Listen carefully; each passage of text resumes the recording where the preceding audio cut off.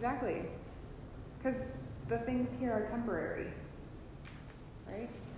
They're not going to last. They're going to be destroyed. Things on earth are temporary. Yeah, there are only 3 things that are going to, like, live on beyond this earth, beyond life on this earth. Anybody know what those might be? What's going to last forever? God. Yeah, there you go. That's the first one. Yeah, there are 2 more. Yeah, people, right? Souls, whether they believe in him or not, live on forever. Yeah. Ideas. I don't know about ideas. That's interesting. The third one I'm thinking of is his word. Like, God's word is going to last forever. I have to think about that idea. Interesting. But yeah, so God is people, right? People will live forever. And his word. So everything else, pretty much, like, I mean, maybe it'll live on beyond our lifetime for like a few hundred years or whatever, but everything else on this earth, like, ultimately is temporary. And I think it's so cool that, like, Jesus chooses that reason to argue for what he says in verses 19 and 21.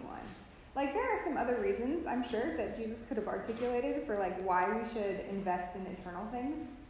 But this really demonstrates that Jesus cares about us. He wants us to live lives that are meaningful and fulfilled, and that will prepare us for a joyous eternity with him. So he really has our best interest in mind when he's instructing us to store up our treasures in heaven, invest in eternal things.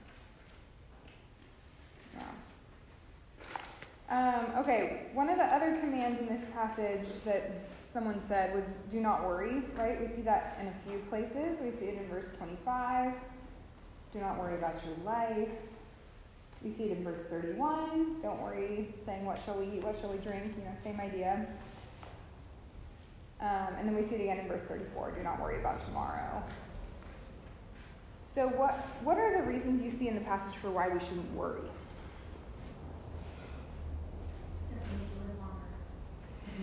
Yeah. Yeah, it's true. Worry's like not productive. I see that in verse 34. Don't worry about tomorrow, for tomorrow will worry about itself. Each day has enough trouble of its own. Like, basically this is saying it's not productive for you to worry, right? And this just builds off of what I was saying a minute ago about, like, God's heart really is for us to have a meaningful and fulfilled life. He doesn't want us stressed out about things that aren't going to be productive for us anyway. What else? What are the other reasons why we shouldn't worry? He will provide for us far more abundantly than we could ever for ourselves. Yeah. Yep. Yeah, I wrote down God has a proven track record as provider. He has a proven track record as provider. And we see that in verses 26 through 30, where he's talking about, like, the birds of the air and the flowers of the field. Like, we've seen in nature, in God's creation, he's a provider. We've also seen that in our own lives. I'm sure, we can talk for a long time about ways that God has come through for us in the past. Yeah. Okay, so the first reason, well, at least what I wrote down, worry's not productive. The second reason, God has a proven track record as provider. What are a couple other reasons you guys are seeing?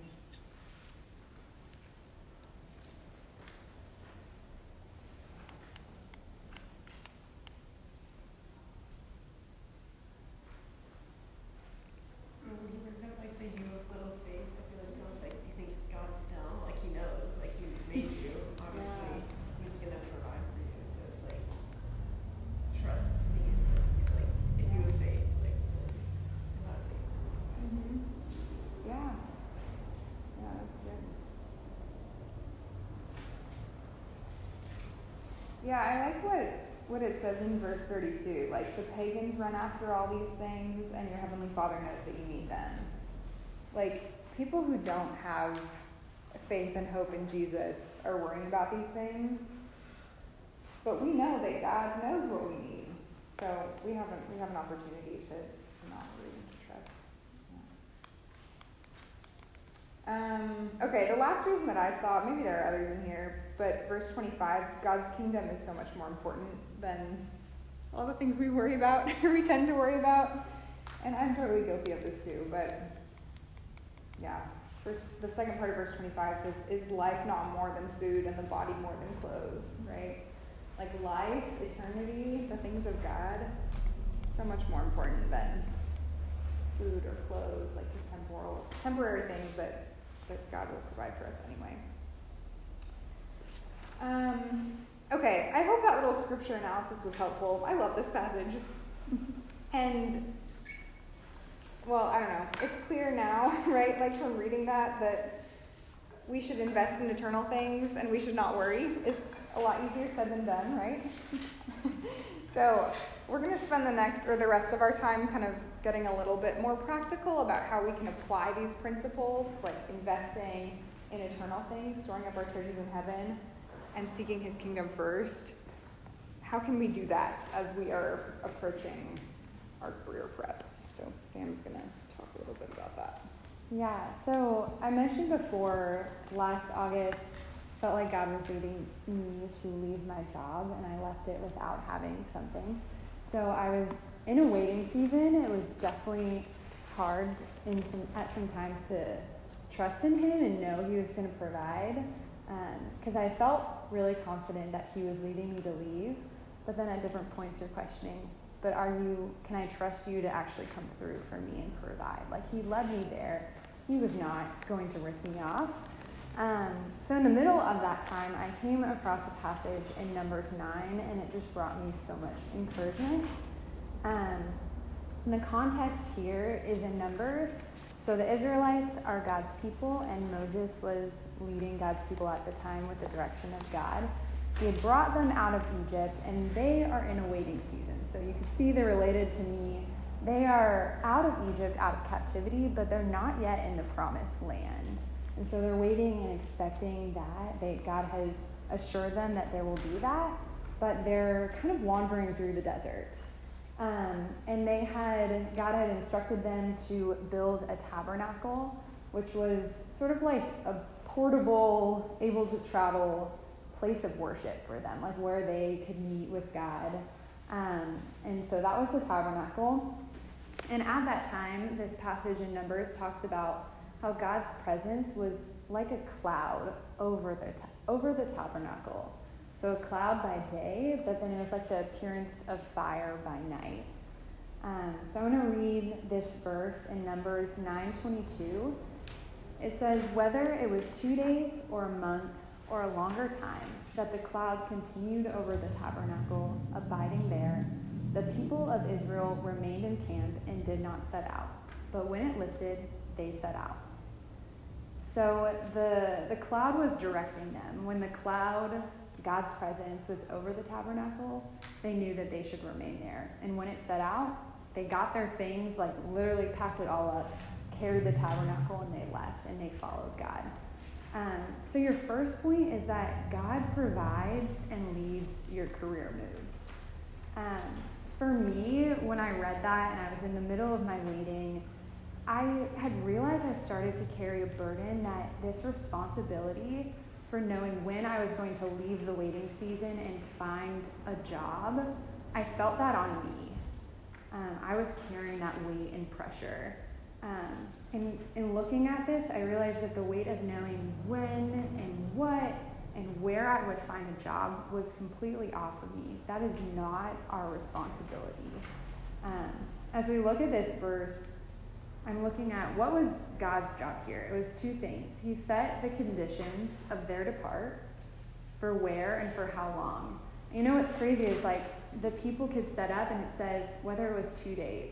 They could set up, they could put down roots, and God could say 2 days later, no, get up, we're leaving, we're moving on from here. Or it could be a month, or it could be a longer time. Many of you could relate in that as you're waiting. You're maybe waiting for an internship, waiting to hear back, or looking for that job, looking for the first gig that you get. And you're wondering, is it going to come through soon, or is it going to be a longer time? But they were just charged to remain there. So God sets the conditions of our depart, where and for how long, and he also abides. it says that the cloud continued over the tabernacle, abiding there.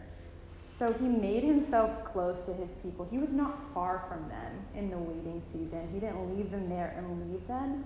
God remained with them, and he had something for them in that waiting season. And what was the Israelites' job? To remain. They just had to be there. They had to look at what it meant to be faithful in that season. They were meant to abide with Christ, with God there, and just follow his lead. So that's really all they had to do. What did faithfulness for them mean right there and then? And just abide in Jesus.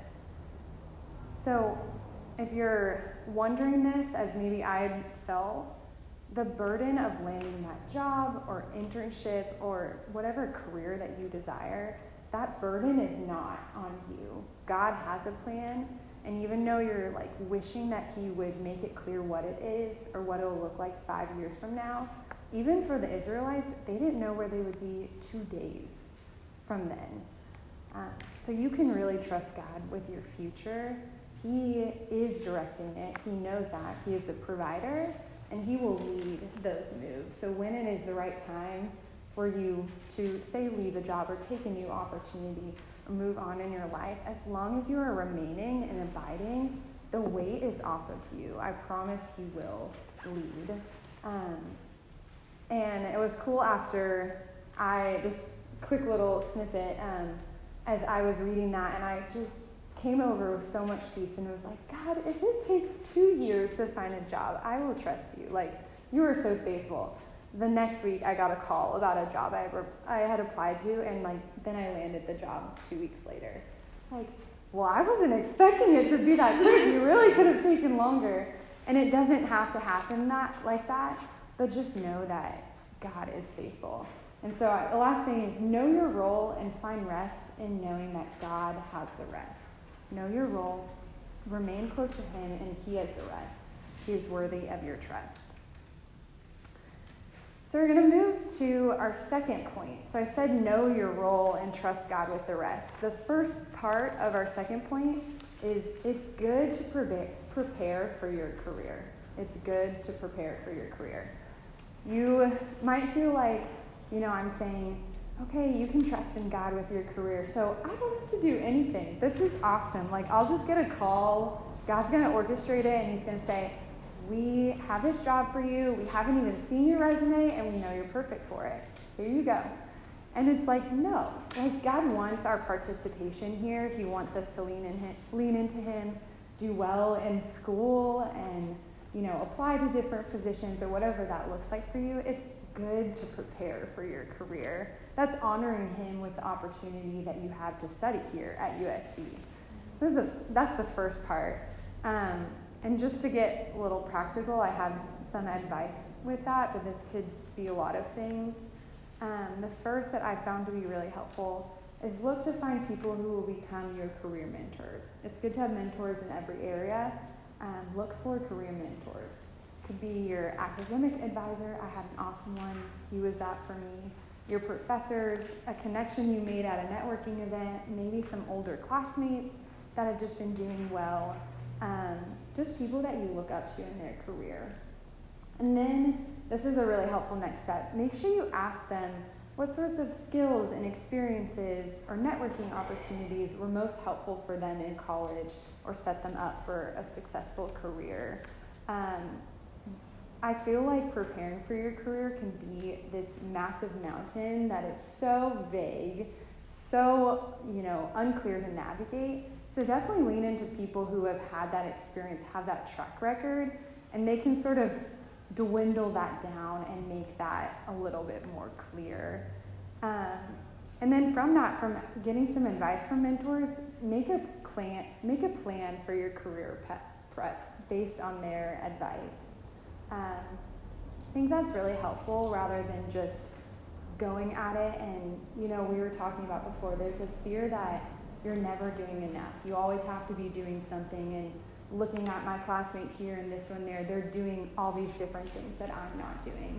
But if you're assessing and really taking to God what would be helpful and wise but not overbearing as a way to plan for your career, and you follow through on that, then you've done a really great job. So it kind of helps to make a plan, to have those guardrails, and free yourself from feeling that you're never doing enough. 2 tips on that: choose quality over quantity of experience. I think that's just so helpful, especially at USC.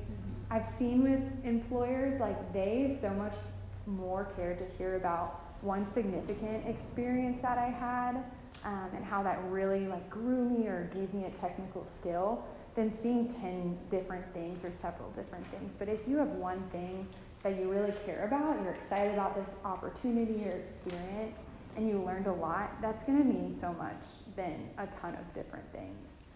And then also remember, your resume really only matters for your first job.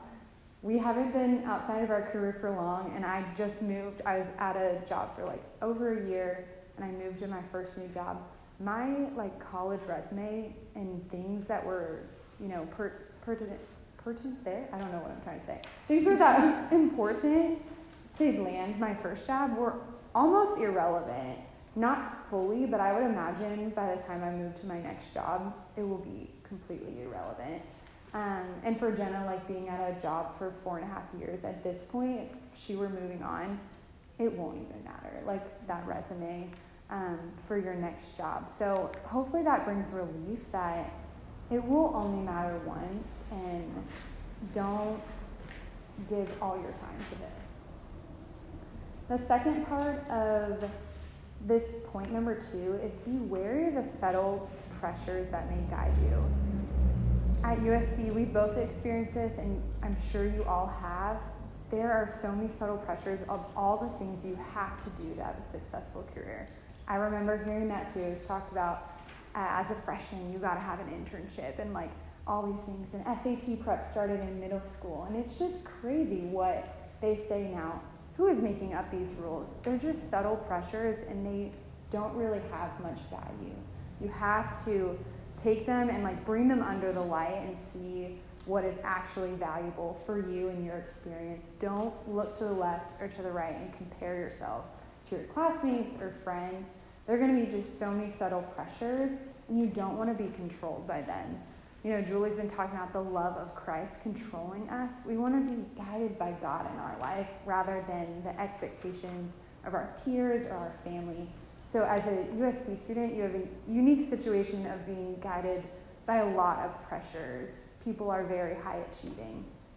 So I want to urge you to bring those pressures and expectations before God and ask Him to guide your preparation so you don't make the decisions based on fear or others' expectations. 1 Thessalonians 5:21 says, "But test everything, hold fast what is good." Really examine the pressures you feel and the anxiety you feel in this area, and ask God to just bring clarity. It might be helpful to ask yourself some questions if you're wondering, should I join this club or take up this involvement or have a different experience here or not? Maybe ask yourself, does this help me grow in the skills and experience needed for my career that another class or extracurricular doesn't already achieve? So is it uniquely valuable, or does something else already achieve the same thing? How valuable is the skill and experience compared to the time investment of this commitment? If you're a business major, this is your return on investment.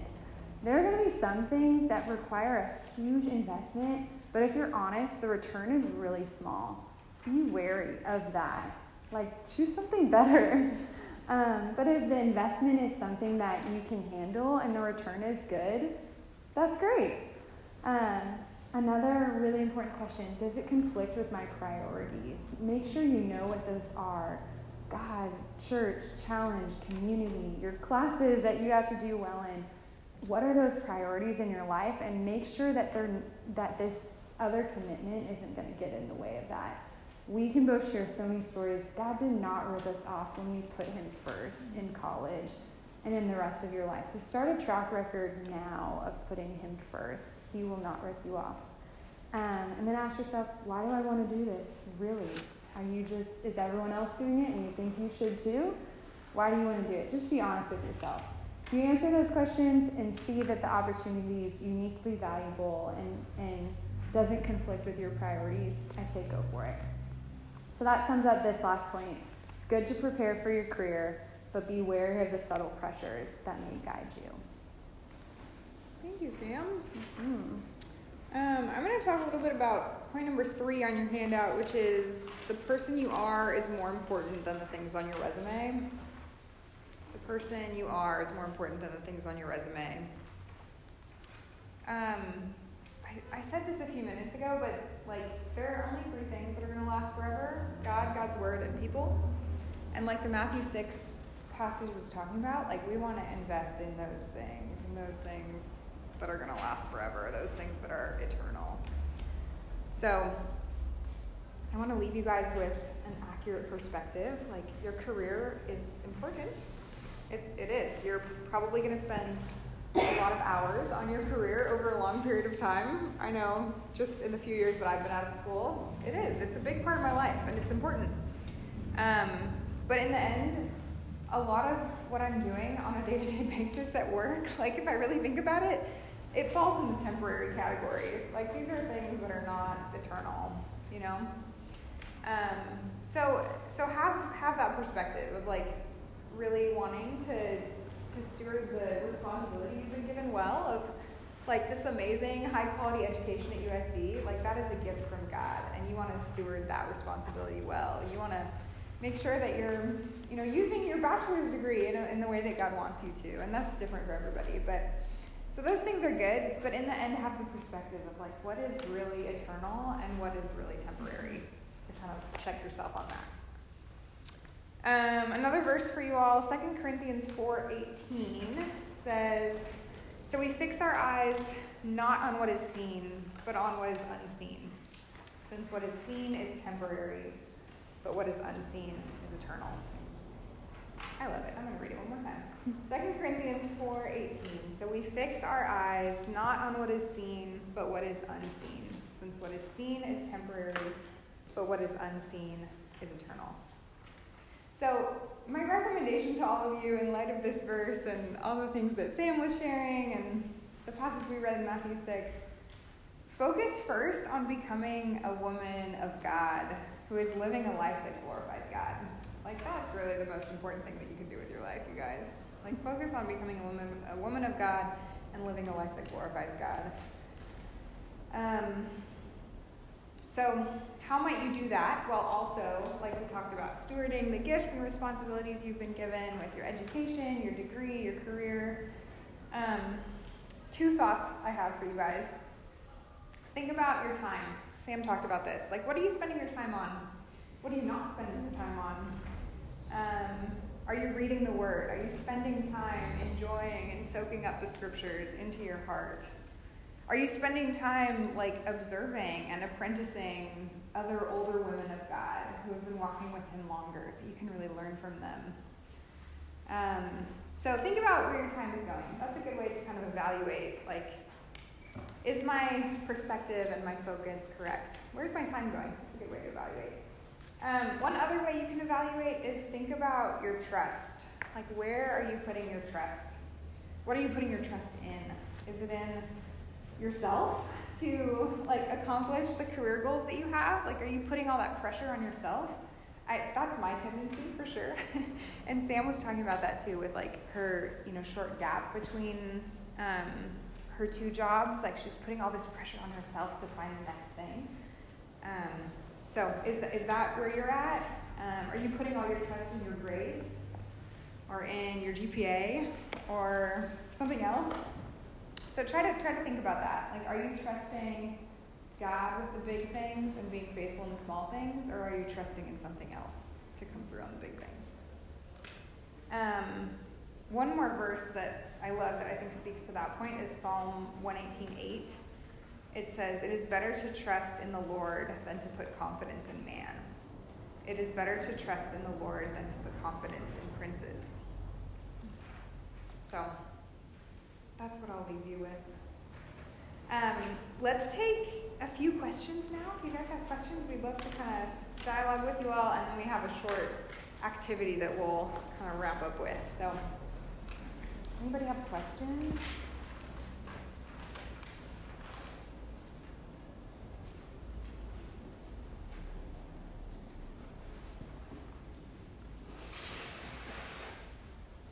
How did you know which path you wanted to take? You mean with Like a career, which job to choose? I got a lot of clarity from talking to people and like with my degree and background and hearing what they're doing. You might find that with your major, you're like, think of it as one way and everyone does this one thing. But then I met a lot of people and was like, oh, there are so many different avenues. And even in doing that, I thought I really love this thing and I would end up doing that. But I didn't get that opportunity, and I ended up getting a different opportunity in engineering consulting. So God kind of just navigated too. And then, like, my first job also just gave a lot of clarity on who I was professionally and the sorts of opportunities I liked, and then that guided my next move. It's just kind of been a journey of like walking with God, and He's just opened doors and closed others. Yeah. Did you ever think you were arrogant for wanting a certain job? I don't think so. Did you ever feel that? Because like when I talk to other people, sometimes they say that like that's a very difficult job to get, or they say it's not often, you know? Like you're dreaming too big, Yeah. not realistic. Yeah. Yeah, personally, I don't think I dealt with that, but Yeah. I could see how a lot of people would or do, depending on their careers and industries. Yeah. But it's not a bad thing to dream big. Yeah. I think it comes from, I think when people were like, oh, like, that's a very hard job to get, and it can be a very hard job to get, but when you can't get it, and I feel like how much it can feel like, oh, it's like, you might feel like everything for like shooting that high, and it's like, hey, if you trust in God, and then you shoot it, and it doesn't work out, and that's cool, but it's like, you better try, and a lot of people will hold themselves back from trying at all. Like, so it's just like, And I think to add on to that, God has called people to those spaces as well, because there need to be Christians in those spaces. So, like, if He's calling you to a space like that, then like, why not just go for it? And like, He will open those doors and these opportunities in His will.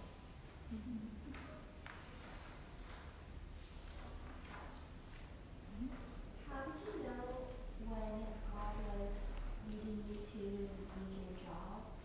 And what was that process like to know for sure that He was telling you to maybe look for a new job? Yeah. It was a long journey. It had started last spring that I think God was just starting to give me a sense. It had sort of started out of thinking about where Romano and I were living, and we had just been feeling like on our heart that we wanted to move and relocate to basically here, to the east side of LA. But then a big struggle would be my job was in person every day over in El Segundo by the airport. And it was like, well, you know, if God is really calling me to stay here, I don't know that, you know, He'd also be leading us there. So they're kind of like conflicting things. So I have to, in making decisions, sort of give myself a timeline. So I gave myself a month to pray over this decision, and just like soak myself in prayer, really ask for God to orchestrate conversations with coworkers and different things like that. And by the end of it, I felt pretty confident that I was supposed to move on, sort of a series of events, and that we were being called to like move physically too. And then, yeah, that's kind of how I came to it. And we moved over the summer, and then I took the summer to try to look with my job, but ended up deciding to leave in August, even though I didn't have anything, just because I was confident that God was leading me to do that. It was probably one of the scariest decisions I've made. As a responsible person, I was like, this is strange for me to leave. Like, wouldn't always recommend, you know, just leaving a job without something, but, you know, God leads. So during like cause I know you said you didn't have like a really long waiting period because you know you got a new job, but how does abiding in God look in that waiting period and also like continuing the job search? Yeah, I had to really, like, I was mentioning earlier about, like, making a plan for your career journey, like, kind of figuring out what is that going to look like, defining what is faithfulness going to look like, not going on one end or the other, so kind of talking to God about that and getting insight into what would be, like, a faithful, reasonable way to go about looking for a job. So following through on that, and then of course all the while like being in Scripture and rooted in Scripture, and that's where I was, just in my quiet time, like reading Numbers 9, and feel like God gripped me with that. So abiding is just taking Him throughout that process, and just being faithful of like, I'm gonna just apply. I'm not gonna apply to 1,000 jobs. I'm gonna apply to what's reasonable and like to jobs that I'm interested in, and not just overdo it, and just trust eventually He's going to provide something.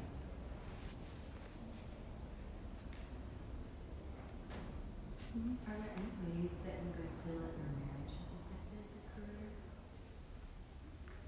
Good question. My marriage has made my career better. Ian's so encouraging to me at work. So, yeah, it's been good. Yeah, I love to have Romano to bounce off like things at work and just get like an outsider's perspective. I would also say he's an encouragement, and very like supportive of what would be a great opportunity. And with the decision of like when you're married, you're figuring out where you're gonna live. Like he was like, if God is leading us to stay and like this job is where He wants you, like we're gonna do that. And that was a joint decision in our marriage. So it wasn't like we were seeking God together. Yeah, the like location of your jobs can get tricky. Yeah. Like you guys experienced that, right? It's like Yeah. you're both moving to Alhambra. You can no What do longer I do work about in my LA. job? Yeah. I work in downtown LA, which is I'm grateful for because it's pretty like central. So right now we live near Culver City. Ian works in Culver City, but like I can commute to downtown and it's pretty convenient, pretty close to USC too. So you guys every day of the week. It's pretty convenient. And then we're actually in the process of also moving to Monterey Park out here. So Ian's commute is going to get long. He's going to be like in a similar position Sam was in. And so we'll have to see what happens with that if he ends up looking for something else with a shorter commute. So yeah, more to figure out, right? Like joining your life to someone else's life. So there's like some logistic challenges with that sometimes, but yeah. My husband is super, super supportive of my career, so yeah. I guess the idea that like you were talking about how you spend so much time in your career, but a lot of it is on like temporary things. Like even in school, like you spend so much time on homework and stuff.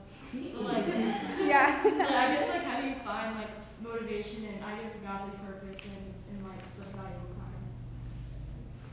Yeah. You should read Tim Keller's book. I'm blanking on the title. Every Good Endeavor, which answers that question in a lot of pages that are really fabulous. So I'd recommend that. Yeah, I mean, God created work. Like if I could summarize Tim Keller's brilliance in like a sentence or two. Like God created us to work, and we're designed to do that. So when we are working, like that is us fulfilling our purpose and what God created us to do. So there are so many blessings that come with just work itself, even if the results of that work are like technically for things that aren't going to last forever. The other perspective that I have on that is like at work, I'm like building relationships with my coworkers and investing in that too. Like not all day long because I have work to do, like at my computer where I can't be talking to people a lot of the day. But there are a lot of ways to like really be a blessing to the people around you and share Jesus with the people around you in your workplace. So, yeah. Yeah, that was great.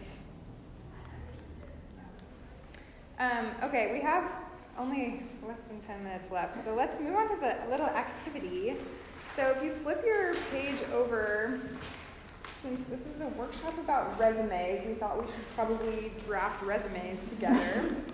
They're all like, no, I'm leaving. You guys are like, it's not what I wanted. Too bad. This is what we're doing. It's gonna be fun, I think. So here we go.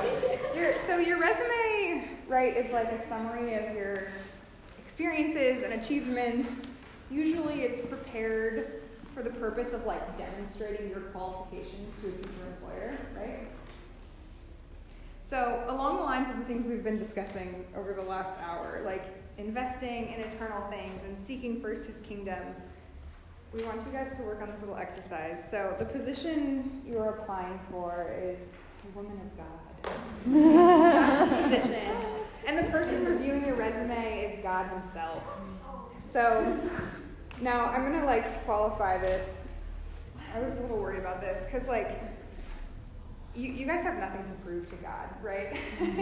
So this exercise is a little bit flawed, but like if you have accepted God's free gift to you and decided to make him your Savior and your Lord, like you have nothing else to prove to God. You already have the title of woman of God.